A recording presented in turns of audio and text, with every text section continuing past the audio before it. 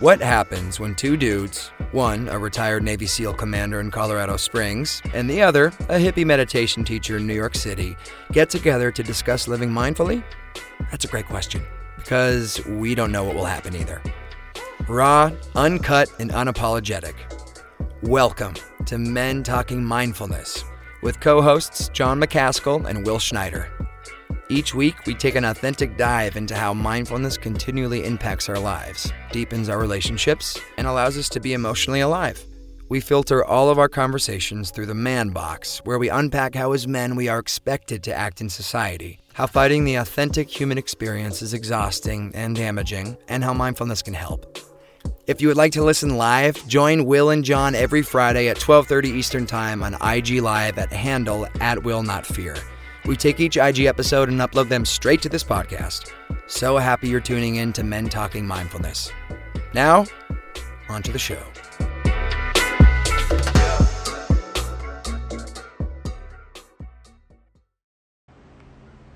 Hello. Welcome everybody to Back to Men Talking Mindfulness.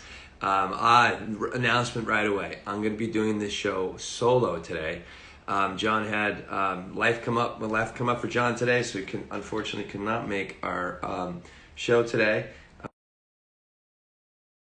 Okay, and there we go. So welcome. So I thought it would be interesting, since to stay along with the topic of meditation, that we're going to talk about my experience with Vipassana meditation, which some of you might have heard of or maybe not have heard of.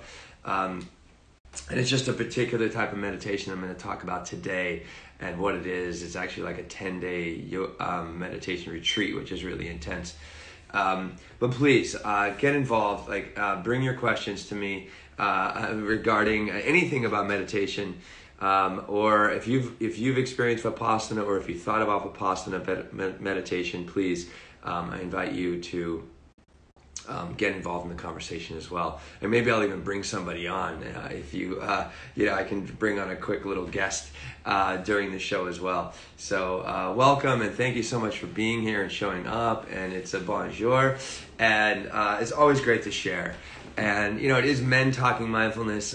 Usually we have this conversation with John, but we're going to go solo today, and this is a space for everybody to come and understand mindfulness on a deeper level, and how it can impact their lives and their relationships and their work, everything that goes involved. I really enjoy John and I's conversations, and also looking at things, particularly for men. And we like to invite more men into this conversation, because the ladies out there, you guys have always seemed to kind of get the importance of at least some sort of reflection, or at least talking about your feelings and in community with other women or other people in your life. Or men, we have a lot of trouble often asking for help and pursuing help, or where to look for help, or help even seeming as a weakness. So welcome once again to the show, and let's just jump in and we'll talk about Vipassana meditation. So I'm going to turn off the comments here just so I can just so I can focus a little bit more. And please send me some love. I love getting some of those hearts flowing up when things are kind of working and hitting you. So Vipassana meditation. I have some notes here that I'm just going to kind of utilize to keep me on track here. This is new to me as well, to kind of be solo for a good 40-45 minutes. But actually, I'm going to start with a quote, which I love quotes on this show. It helps. It's a nice little thread. So I'm going to read this quote, then we're going to sit, and we're going to actually drop into a little meditation ourselves, just for a couple minutes, just to kind of ground ourselves, and then we'll explore and talk more about what this Vipassana meditation is all about and how it can help you. Okay, so the quote is by Pascal. And I started hearing this quote quite a bit at the beginning of the pandemic, and here's why. And Pascal says, all of humanity's problems stem from man's inability to sit quietly in a room alone. Think about that. I'll say that again. So all of humanity's problems stems from man's inability to sit quietly in a room alone. He's not only a philosopher, Pascal, but he is also a scientist. So Very interesting. So let's actually take a moment of silence, and we'll do a short little meditation, and just to kind of tap in. So find a seat. It's important, instead of like kind of change your posture. So sit up a little bit taller, ground your feet on the floor, get more even specific with your hands. You can have your hands ground on your thighs, open up your chest, close your eyes when you're ready. And let's take a few breaths here. Exhale out, out, out, out, out. Let's take a big breath in. Bigger, more inhale. Exhale out your mouth. Let's do it again. Big breath in.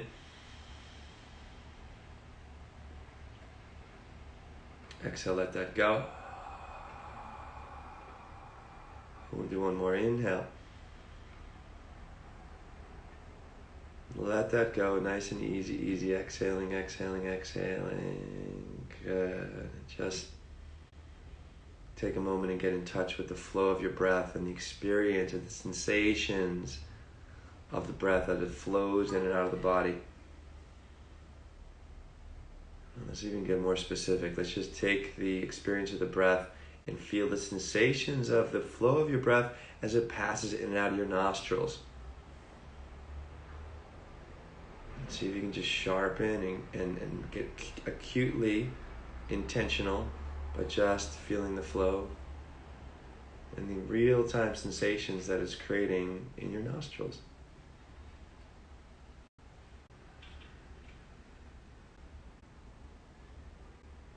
Keep going. It's okay if your mind is wandering.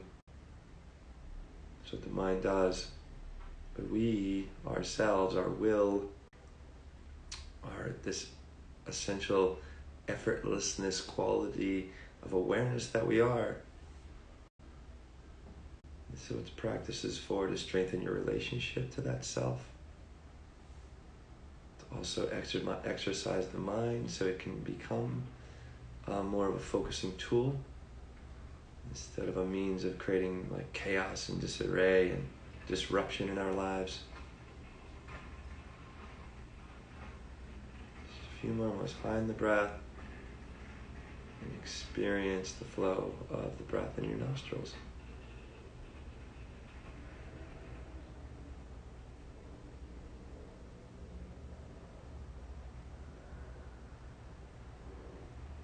Take a moment, see where you're holding tension in your body, shoulders, jaw.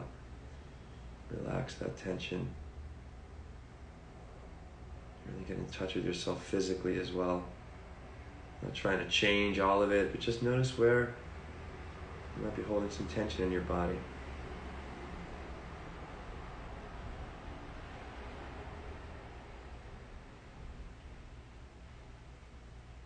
Beautiful. Close one big breath in.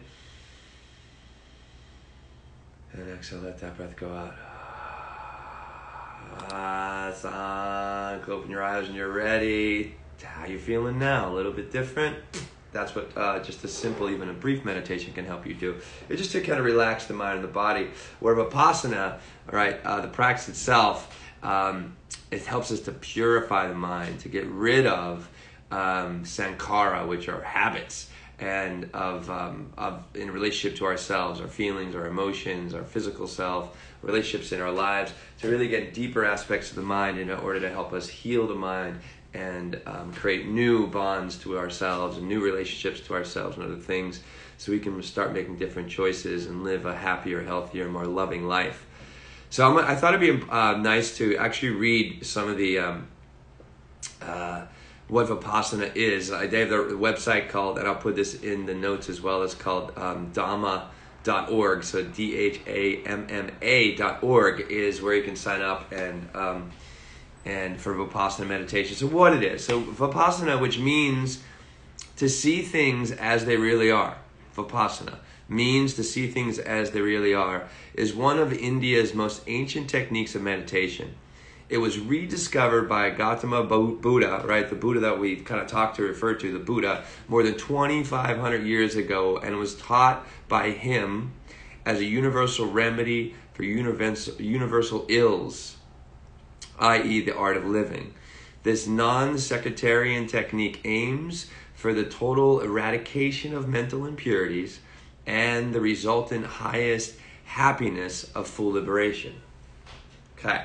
Vipassana, I'm going to keep going. Vipassana is a way of self-transformation through self-observation. It focuses on a deep interconnection between mind and body, which can be experienced directly by disciplined attention to the physical sensations that form the life of the body. And that continuously intersection and conditions the life of the mind. It is this observation-based self-explanatory journey to the common root of the mind and the body that dissolves mental impurity, resulting in a balanced mind full of love and compassion. Ooh, okay, just two more little excerpts here. Right, the scientific laws that operates one's thoughts, feelings, judgments, and sensations becomes clear through this technique, through direct experience. The nature of how one grows or regresses, how one produces suffering or frees oneself from suffering is understood. Life becomes characterized by increased awareness, non-delusion, and self-control and peace. The entire practice is actually a mental training, just as we use physical exercises to improve our bodily health. Vipassana can be used to develop a healthier mind. Ooh. God, isn't that a lot of, I'll tell you what, so I'm going to talk about my experiences in Vipassana. I'm going to kind of break down some of the logistics of the practice itself, because it is really intense. And it's actually a retreat. It's not just like, click a button on an app and then do Vipassana. Right, so how is this organized? Right, Vipassana is actually 10 days, 100 hours of meditation in noble silence. So it's a 10-day chunk. 100 hours of meditation throughout those 10 days. So you're meditating almost 100 hours. So you're meditating 9 to 10 hours a day. And what is more challenging, each sit in Vipassana is 1 hour. So lots of challenges. And then even to take the challenge up more, so we can really begin to see and purify the mind and get to know ourselves on a deeper level, right, is we work with noble silence. And noble silence is absolutely no communication with the outside world, no note-taking, no checking your iPhone. The phone, I put my phone away. It's nice to be away from my phone for so many days. Also, no communication with other people, not even giving a look to anybody, not holding a door for anybody, not saying excuse me, thank you, no eye contact, right? So noble silence, 100%. So no communication. You can't even read a book, nothing. That's noble silence. And it's really challenging. And when I talk about Vipassana to people, or I've been in this Vipassana retreat, and I've done it twice. I did it in August of 2016 and repeated the next year, same time, August of 2017. And it's really helped to really change so many aspects of my life. So when I talk about noble silence, people are like, oh, I can't do that. Oh my God, I can't be in silence like that. And I think you'd be surprised. I actually kind of like that part of that aspect of the practice, or just the retreat itself. It's not even really part of the practice. It's just the way that we, as a group of people, there's 150 students there, 75 women, 75 men. In COVID times right now, they're only doing 25 and 25, so it's very limited. If you're going to sign up, I suggest signing up months in advance, especially women out there. The women's part of the Vipassana seems to fill up a hell of a lot quicker than men. So if you're going to sign up, check the website that I'll put in the bottom of this podcast and sign up early and block off that 10 days for yourself. So that's kind of some of the constructs. You get up at 4:30 in the morning, right? You start meditating by 5. You have breakfast at 6:30. There's 4 group sits that you must attend throughout the day. 8 o'clock in the morning, I think there's one at 12, and then you have lunch. There's another one at 5, and then you have not dinner, but we'll talk about that in a second. And then you have your evening meditation and discourse. I think that's at 8 o'clock at night. And I'll talk about all those things. So food. Number one, Vipassana meditation it's donation based, 100%. You don't have to, if you don't have a lot of money, you only want to leave $50, $100, or like $1,000 or $2,000. Think about it. You're being taken care of for 10 days. You're giving your food and shelter, for 10 days. You just got to get yourself there. So whatever that value is for you, or whatever's in your pocketbook, they are more than welcome. This organization of Vipassana is across the world. I think they have over 140 sites across the world, not even our country. I forget how many there are in the States. I know there are 2 that are very close to New York City. That's where I'm coming to you from today. One is in Shelburne Falls, right? That's in the Berkshires of Massachusetts. That's the only center I've been to. Apparently it's one of the best centers in the world as far as accommodations, and they actually have, they completed their pagoda and their temple that is there where we all meditate together. They have these big giant gold spires on top of the buildings. It's really an impressive facility. The food is great when I was there. Very impressed with the food, the breakfast and the lunches. Dinner, right? First timers, you can eat food at night at I think it's 5 o'clock. I think it's 5 o'clock or maybe 6 o'clock. The 6 o'clock dinner, where if you're first time students, all you can have is fruit and tea. If you go back and they call you an old student, if you go back, there is no food for dinner. None. You can, I think you can have tea, but no food at all, which I appreciate that as well, because it helps to wake things up in my body a little bit more, change my relationship, or at least get to understand myself with regards to hunger. So that's another way to kind of get deeper into the mind, by making ourselves a little bit more uncomfortable, right? So we can actually have a more profound meditation experience. What else? What else is logistical? So it's a 10-day meditation. You can leave anytime you want. You can leave anytime you want, right? And if you leave, you're out. You can't come back, you're gone. Can't break the chain. I sat on the first time I did this meditation, I sat I was just placed in more of the back rows. Everyone kind of sits in a big, beautiful square. Everyone has their own little spot with lots of space around you, so you're not like crowded in or feel stuffy. It's a beautiful, beautiful environment, the meditation studio that they have, and it's really big and vast. So you can leave whenever you want. I sat in the back. I knew one thing going in, and I suggest if you're going to do Vipassana, just do not leave. That's the goal. Just do not leave. That's it. Just don't leave. One goal, two. Get there, right? Sign up, get there, right? And don't leave. I saw people leaving after 3 days. I saw a bunch of people leaving at like 4 or 5 and 6 days. I had a dude behind me. I couldn't believe he made it to 7 days, 7.5 days, and left. He was so close to the end.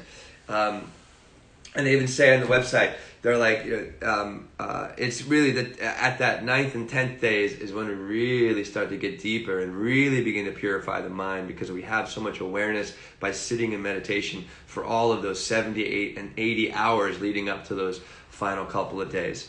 The first 3 days, right, the first 30 hours of this meditation is doing something called Anapana, which is all it is staying and being keenly aware, just like we worked with in that meditation in the beginning of this broadcast, is all we're doing is following the breath as it flows in and out of the nose. That's it. That's it. And I mean, for 30 hours, for like 1 hour each, for 30 hours, for 3 days, all you're doing is that. What's also part of Anapana is you can move your seat. You can find your seat and adjust your seat. I changed my seat a lot. I mean, not in the meditation itself, unless I really needed to, if I was very uncomfortable. And this can get very uncomfortably and very confronting physically, because if you're not used to sitting up or always slouching in a chair or doing this or whatever, like this is that my first meditation to God, it was like my shoulders were killing me, my back was killing me, my knees were killing, my ankles were killing me, depending on how I sat. 1 hour is a long freaking time to meditate, and then you get, sometimes we take a 15-minute break, right? And this is all scheduled, like every meditation. This isn't just like, oh, hey, we're going to do this, oh, hey, we're going to do that. This tradition has been going on for like 25, or the meditation itself has been around for 2,500 years. This is the same meditation that Buddha used to create and bring forth his own enlightenment. This is when he sat, the whole story of him sitting under the Bodhi tree, and all of a sudden, boom. And we'll talk about how he got there and how this technique helped him to receive that enlightenment. So you can change your seat a bunch. After that, when we get into the fourth day, that's when you learn the actual Vipassana meditation technique, which is just simply body scanning over and over and over again, from bottom to top, or from top to bottom, from bottom to top, and all you're doing is trying to feel sensation. That's it. Sensation is, it could be a hot or cold skin. It could be a breeze that maybe comes through, or maybe the way it could be the breath on the upper lip. So all we're doing is trying to feel sensation in the body, right? And then continually coming back again and again and again. We begin to create more awareness about what sensation is in the body, and it could be very, very subtle. And there's often times when I was meditating that there are just big blank spaces in my shoulder or my elbow, and you're invited when you're meditating is just sit and watch, sit and watch, sit and watch. And they kept repeating this one word over and over again, anicca, anicca, anicca, which means everything is changing all the time, which is the first law, universal law of the way the world is designed. Everything is changing all the time, all the time. And the second one is also, second universal principle that they bring up they bring through, and you'll experience it in the Vipassana meditation, is that it is opposites. Everything is also in an opposite relationship. But we also want to find what, and the first teaching that Buddha brought to the world after he became enlightened through this technique was the middle way. So no aversion to pain or sensation or thought, right? But also not craving, right? Happiness, joy, bliss, or whatever. But trying to stay in the middle. Trying to stay in the middle. I think of like create aversion or opposites, like a pendulum swinging left and right, swinging. The more troubling life can be, the faster it kind of goes side to side, side to side, side to side. If we begin to still and purify the mind and relax the body and the mind, we can slow that pendulum down so we're less pulled to cravings or pulled to aversion, and really can find the middle, which is in the here and now, right? We can be more objective in our choices, be more objective in our experience, instead of continually subjectively enslaved by our thoughts or our feelings, or manipulated by our relationships, right? We can find center. It's a very, very powerful place to be. And this is why meditation has been a practice in our humanity since the dawn of civilization, right? I mean, whatever you practice, whatever type of meditation you practice, it's going to help you find that center. Vipassana goes a little bit deeper, right, than a lot of meditation practices, because it's not about just relaxing the mind and the body. It's getting deeper to the root cause of a lot of the problems that you have in your lives, right, because we have what they are, sankhara. Sankhara in Sanskrit it's a rut. It's a rut, it's a habit, it's a relationship behavioral to things or other people, or to ourselves, or to a thought, or to a feeling. And by hacking into our mind, by doing all these hours of meditation, we begin to get to the roots of our emotional, of our mental, of our psychological problems. We get to pull out the roots, and we pull out the roots, those problems no longer exist. So, not saying Vipassana is going to cure all your problems in these 10 days, but it's definitely going to wake you up to a lot of these problems and eradicate several of them. And the process of doing so, I love what it talks about. It helps to bring more compassion and love to yourself, and therefore to everybody else in your life. It's a beautiful practice, but it's fucking grueling. I'm not going to lie to you. It is one of the most difficult trainings I've ever done. It's created tremendous, profound insights. And one of the biggest problems I had in the beginning of this, the first time I did it, was the physical, just sitting up for an hour. Okay, sitting up for an hour. Right. So, say you have back problems, or you're not used to sitting in kind of a more traditional meditative cross-legged, which is called Sukhasana, knees forward and feet behind you, which is called Virasana. You can also sit in a chair, you can get a seat back. Here's a nice little story. After my first, about day 3 or day 2 of my meditation experience, I talked about noble silence, but there are opportunities to talk to the teachers that are there. Okay? And all the teachings are done by, and actually brought to you by recordings by the master teacher that's been doing this since 1969, who learned from his teacher. And these recordings come to you from one particular recording, I think back in the mid or early 90s, like 94 or something like that. So it's the same instruction that is going on throughout the world for all these Vipassana meditation centers. So it's not so it's like the same teaching everywhere, all the time. Each time it goes through, all the time. But there are, and that's by S.N. Goenka. I'll put his name in and bring him that information into the notes within the podcast or within this IG Live save. That we'll do. So Goenka is the teacher, but there's also these master teachers there that help ground the group, and there's like a stage up front. They have I think 2 female instructors on the female side. They have 2 male instructors on the male side. They meditate with you. I think eight times. I think it's only 8 times. 8 times throughout this entire practice, you can interview the teachers, which means you can sign up around lunchtime, and they only allow out of I guess 75 people, they only allow about 15 people to sign up. And I was told by one of my friends, Brian Nygaard, shout out to Brian, who did it in June of 2016, and I went and did it in August. He goes, Will, sign up for every single interview. He goes, because a lot of questions are going to come up, and it's nice to kind of let these questions come out and have them answered.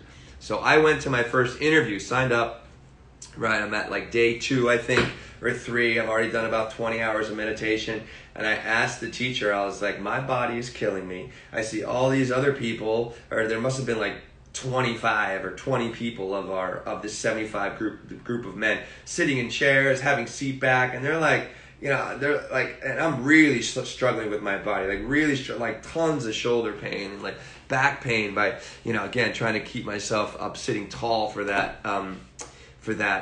each one of those hours. And the teacher looks me square in the face. He goes, Will, do you have any physical problems? I'm like, no. He goes, then find your seat. And I was like, oh my God.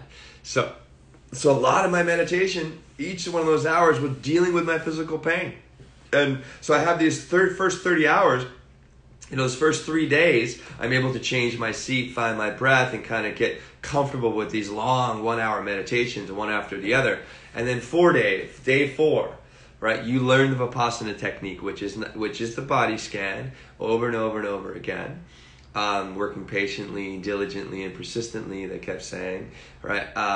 But also, you're not allowed to move. You're not allowed to move at all. You must sit with strong determination for that entire hour and not move anything. Not wet your lips, not change your shoulders, not roll through your head, nothing. No physical adjustments at all. And wow, is that blowing? I was really, really, really intense, because there was times when, and it was so profound. Stillness is stillness and cold, because I do cold showers. I've done a lot of cold plunging with Wim Hof. I went to Spain with him in 2017. And then I went back into Vipassana, and then that was in July, and then I Vipassana in August. What a great year 2017 was for me. But cold and stillness in this case with the Vipassana has really helped me understand how incredibly wanting my mind is. Wanting meaning it always wants to seek comfort.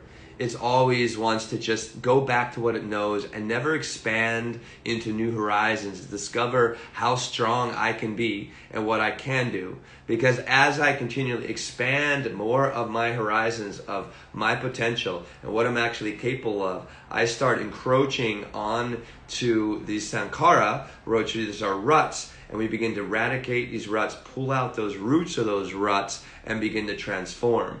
But just like anything, like the ego and the mind, the ego and mind, I'm using as the same word here, is an entity like anything else.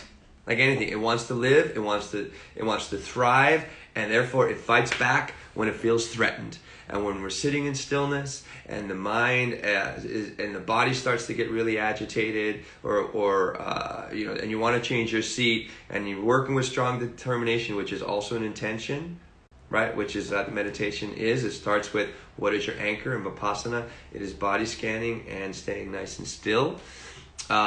So it was incredibly confronting and disruptive to my mind. And my mind tried to get me to do a million. So all those hours that I've done, so this is 200 hours of Vipassana meditation that I did. I think I was only able to remain perfectly still, and that's like what, it's 140 hours. I was probably only able to remain perfectly still for maybe 20 of those hours. The other ones are just even a subtle movement. And and so it's not like I'm taking score here. I just remember those moments in meditation where I can really, really sit still. And in the process of sitting still and not fixing my seat because of the extreme pain that my knee might be in, or my ankle or my back or my shoulders, and I'm just working with the natural course of things, which is anicca. Everything is changing all the time. And I would sit there, and sometimes, I had so much pain in my knee or my ankle just from sitting in a particular position for so long.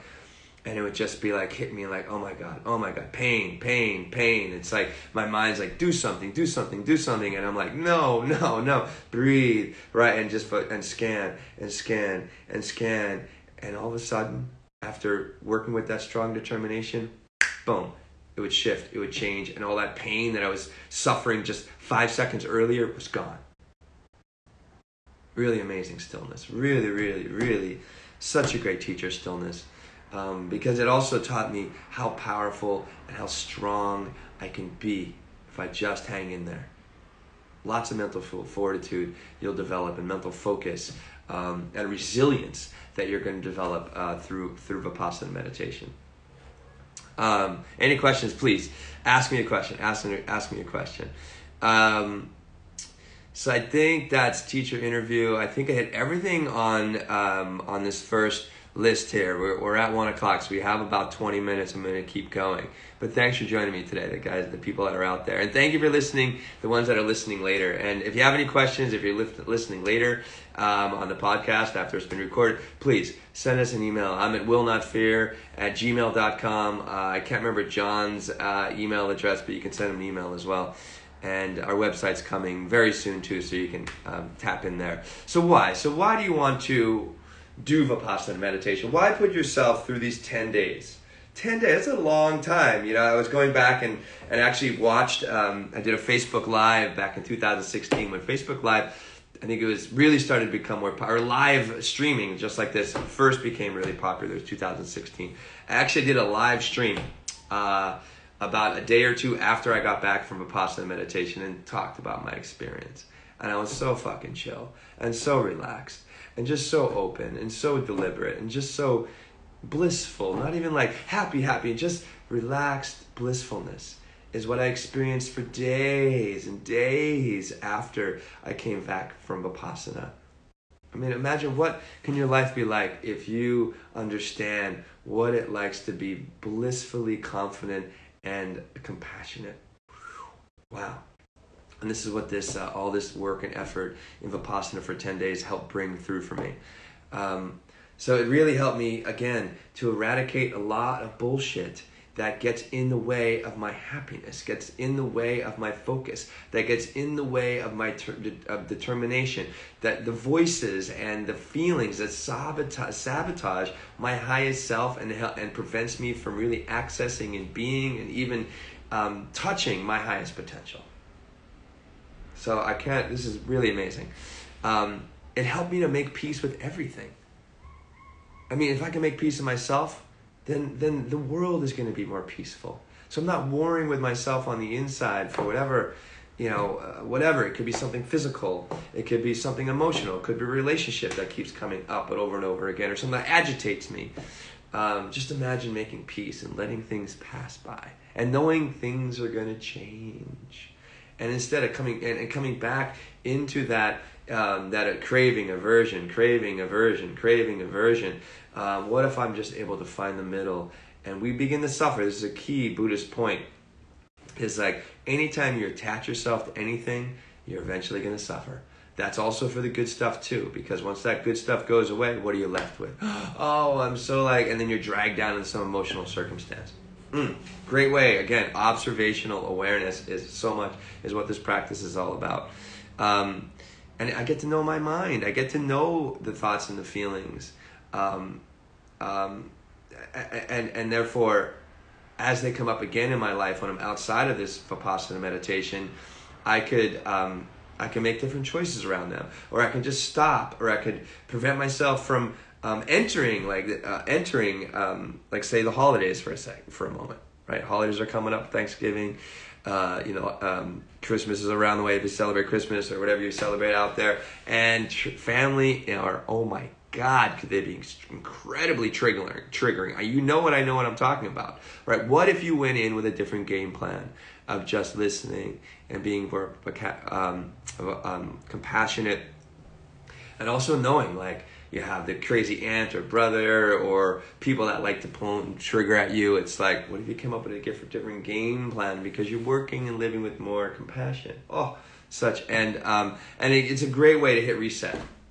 Really great way to kind of hit reset, ground yourself down, and just fucking relax and understand that life, it doesn't have to seem like it's coming at you all the time, right? Where instead you're the facilitator, you're the one that dictates your experience.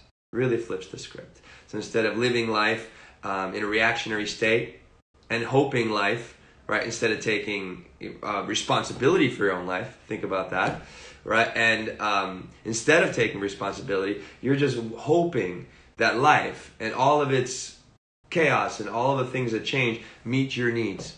And you think that actually life and people know your needs. That's never going to happen. And that's only going to continually, if you don't take charge, if you don't tap in, if you don't reflect or start to reflect in some way, you're going to be continually jerked around by your emotions, your thoughts, your relationships.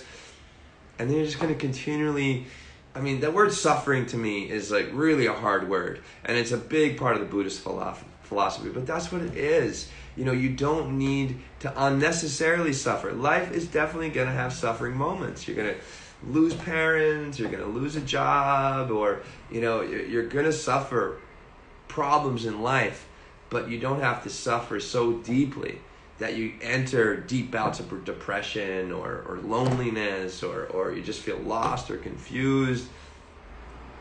You can actually find a way to rescue yourself, or even just ask for help. Okay, so I talked about where is the next things on my notes. Any questions, let me know. Please. I'm glad the two people that are on today right now, and I know, a few more people have jumped on.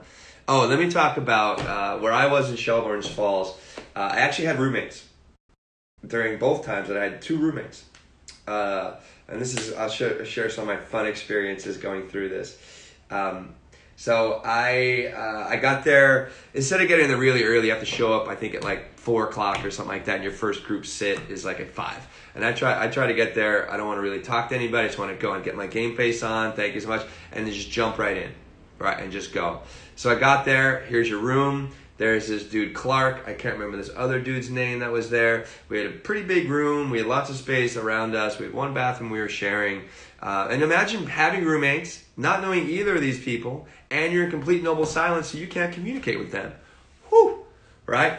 I actually fucking loved it. It's funny during that week together that we had, how, we would have this little pattern that we just, without communication, right, verbal communication, that we would have so-and-so would get up first, turn on the light in the bathroom. I think Clark went second. I'll talk about Clark a little bit more in a moment. And then I would get up last, and we'd all, start with a meditation at 5 in the morning in the meditation hall.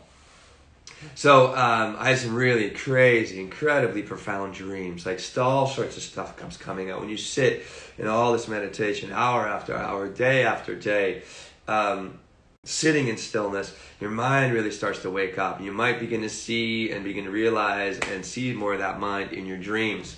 So, so on the 9th morning, I thought I need to mention as well. We actually break silence as a group, and you're able to communicate. Not in the meditation hall. We reserve that space in noble silence, but anywhere outside in the dining hall, outside on the grounds, you're able to talk to one another. So we had our morning meditation.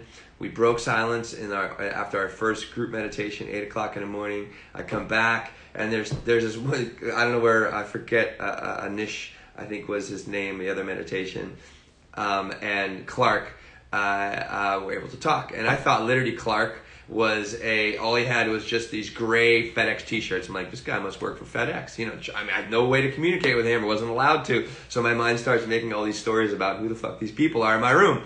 So I come out, I walk in my room, Clark's there, and I was like, oh, I guess we can talk. So Clark and I got into an amazing discussion for about an hour or so before I think I forget what after we did after that. Sure enough, he is he is a professor at Pittsburgh University of Pittsburgh in religious and philosophical studies. I was like, what a great roommate to have, right? So we start talking. He looks at me, and he's like, Will, he goes, you do know you talk in your sleep, right? And I was like, oh my God. And so he starts describing the story, and I remember on my third night, I think it was, I had this amazing dream that I was flying over the ocean on a hang glider, right, and doing circles over the ocean as hang glider. It was like it was an exhilarating experience in my dream, and I remember this dream. It was really profound, and I didn't know I was talking because I was asleep. But all I was saying is, "Wee, I'm flying, and I'm flying." I mean, I don't know what the volume was, but it wasn't like it was quiet. I was just, boom, I'm flying, wee, I'm flying. And Clark told me this story. I was kind of mortified in some ways. And he goes, yeah, you're really having a good time in that dream. And I was like, wow. So I didn't break silence technically, but I was speaking in my fucking sleep. I used to talk in my sleep a lot more as a kid. I definitely do some now, I guess. I guess everybody does. But I thought that was a really, really funny experience. And that experience of Vipassana meditation, having this roommate, Clark and I, since 2016, talk at least once a month just to check in with each other and see how we're doing. And he's been actually an incredible support in helping me get a little understand how I can use this platform that John and I created, Mind Talking Mindfulness, more effectively to help more men.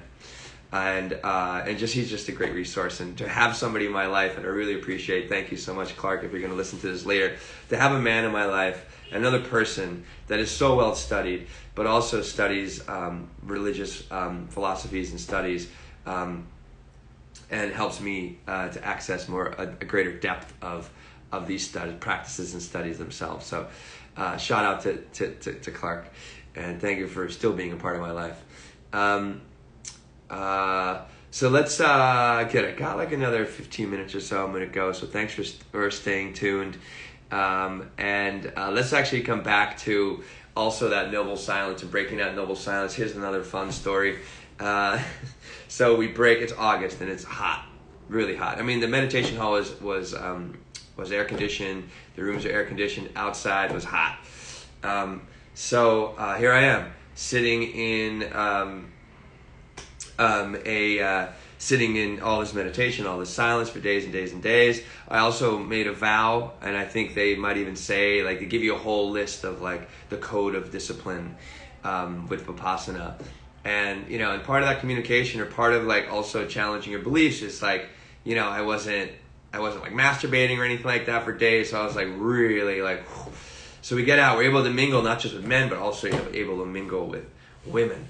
And there were some very sexy women at this particular August 2016 retreat. And I was like, oh, I mean, they were just like, and I hadn't really an opportunity to think about women in that capacity.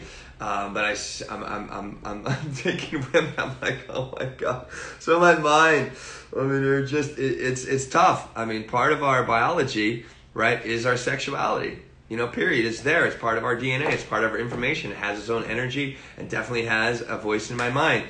So for this next, after, oh God, being around some women, talking to some women, you know, I'm a man, you know, that really loves and enjoys women. So I'd go back in for that 9th day and into that 10th day. It was really hard to get by and sit in stillness and not think about women and what I would love to be a part of with women, you know, like, or what to do, and the relationships like to have with just women in general. That made it much more difficult to, and I know I'm being raw and honest and a little bit vulnerable, and I don't want to sound sexist or anything like that at all. I mean, I'm a man. I really enjoy relationships with women, so it was tough to go back and meditate after God, being in silence for how many days, and oh God, it was a really funny part, and like I'm like, oh my God, I sit down to meditate, and like, oh wow, a whole nother level of thought comes up into my mind as I do this. But so the second time I did it, God, I had actually a teacher in my life that really crossed the line about a couple weeks before I went in.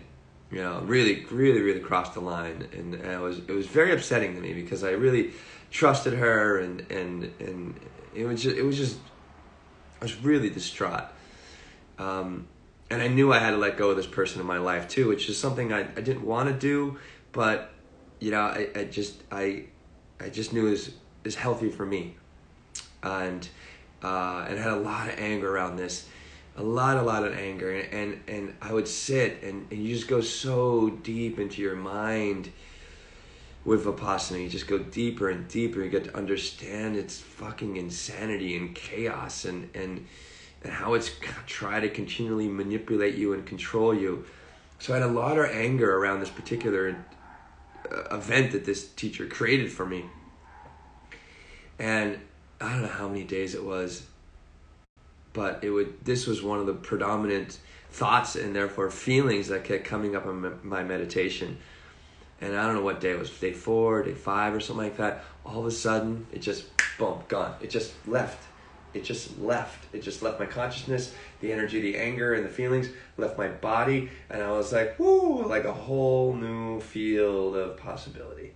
So that was quite a relief. And it's amazing, like for me, right, when I was emotionally distraught and agitated, how it just keeps playing in the mind, I also, so I actually wrote this little, so I did a big, I did a kind of a vlog post I talked about on the IG Live in 2016. I went back and wrote in 2017, prior to going into my second Vipassana meditation, like why I'm going back in and what I'm doing. And I have here, I said it opens, this is a quote I had from that writing I did in 2017, opens my heart to more love, acceptance, and gratitude, allowing my huge heart to shine and burst open with joy. That's what Vipassana has done for me. One other thing I thought it was interesting, I think it was the first one I did in 2016. There was an elderly man that wanted to do this. He must have been 75, 80. He was an Asian man that really wanted to be part of this practice. And he had helpers around him, so he'd have people, he had a walker. You know, I mean, just think about this. He had a walker, he had a chair all the way in the back that he sat in, and someone would walk him, and he would take himself also to the Vipassana hall every day. He wouldn't eat in the dining hall with us because I think his mobility was limited, but he wanted to do this. Here's a guy, you know, at the end years of his life, in 75, 80, maybe he was even older, I don't know, I have no idea. But he wanted to do this for himself, and he showed up every single day and did these 9 or 10 hours of meditation every single day. He ate in his room, because I remember seeing them, you know, that they would have plates and a tray, and they would take and he'd eat in his own room. But you know, here's a guy 75, 80 years old, like anybody can do this. Anybody can do this, and it's donation based, which is really beautiful. One last thing, so my little entertainment. So I wasn't able to read or watch TV or whatever, and they were doing some construction in 2016 to make the facility more accommodating, not for more people, to just make it more comfortable for everybody to have their own room. I think it was. I'm not sure if they still have roommates there, but they're really expanding. So they had this little pathway from the men's and women's dormitories were separated completely. Like I didn't see a woman all week except when I was in the the meditation hall, not even the dining hall. You completely separated, which I really appreciated in a lot of ways. For what I talked about earlier, because my meditation probably would have been harder, because I would have been thinking in ways that I think you know what I'm saying. So I would walk between this this, to go to dining hall every day, and there was this beautiful swallow's nest this is August, and I didn't know anything about swallows. Beautiful bird, black bird with, white and yellow coloring, like just very simple 2 patterns of white and yellow. Beautiful birds. And they had just hatched some chicks. So over 10 days, and I think they hatched just before we got there, right after we got there. And you can see, I just watched these chicks grow over these 10 days. Their feathers started to change. They actually got a lot bigger. And I watched, and I didn't realize this. I checked this. I was very curious about, like, wow, how are they? Because it seemed like there would be every 5 or 10 minutes, a swallow would come. I think it's just one mom, but actually they work in community with one another, and they would continually fly in and to feed the chicks. The chicks knew the mom was there. It's still and and just like that little yapping or the little a little tweeting. Then they do chirp chirp chirp chirping chirp chirp chirp chirp chirp, and the mom would feed them and go back out. A couple minutes later, another swallow would come in. So that was my entertainment for the day. Just sitting there in the sun and the great weather, in between meditations, and just watching nature right in front of me with these growing chicks, with chirping chicks, right? Watching the mothers feed them and just being in the bliss with nature. I know everything is changing all the time. So that's my Vipassana experience, everybody. Thank you so much for listening. A little bit of a different episode today without John being with us. But I hope you gained some value out of this. Please bring your questions. John and I will be back next week. Oh, just here's another announcement. We're going to close next week. So we just did, our first season was 20 episodes. We're going to take off 6 weeks, okay? We're going to take off 6 weeks, and then we're going to come back on January 1st, which is a Friday at 12:30, will be our first episode for our second season. Where we're just going to make some refinements and make this platform even better. And again, would love your feedback here, how we can help more men, how we can help you understand more mindfulness, men and women. And I really appreciate you being here today. We're going to close with just a couple breaths. Let's sit up nice and tall. Good, good, good. Exhale. Yeah, sit up tall. Find your seat for a moment. Exhale your breath all the way out. And just watch, just taking these few breaths with me. We're going to do 5 of them. Watch how your mental and physical experience changes. Exhale out. Big, giant breath. You really got to work for a big breath. Exhale out your mouth. 2 more. Big breath in. Exhale, let that go. 2 more. In breath. Bigger, bigger, bigger. Fill. Exhale, exhale, exhale. So nice, so nice. Get 1 more. Inhale. Let that go. And just take a moment and tap in and see how you're feeling now. Just a little scan from top to bottom. Feel your body. See where you are emotionally. Thank you for showing up. Thank you for being part of this discussion. I hope you take on Vipassana meditation someday. If you have never meditated before, Vipassana might not be the best place to go right now because it really is grueling, but I'm just saying from my experience, I think you might want to meditate a little bit, get to know yourself a little bit in meditation before you're going through Vipassana. But if you want to jump right into those 10 days, go right ahead. But if you are, and anybody that's going to do Vipassana, I really suggest, all I ask you to do, a request that you do, just to be determined not to leave at any point. Just don't leave. Stay. Keep showing up for yourself. Thank you for showing up here today, and I'll catch y'all on the flip side. This is Men Talking Mindfulness, episode 19. I'm Will, standing in and being here for John as well, and we thank you for showing up and being part of this discussion. Have an awesome day. Peace.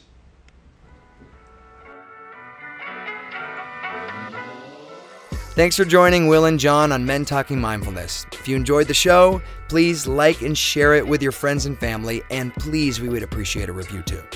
Until next time, this has been Men Talking Mindfulness. Thanks for showing up.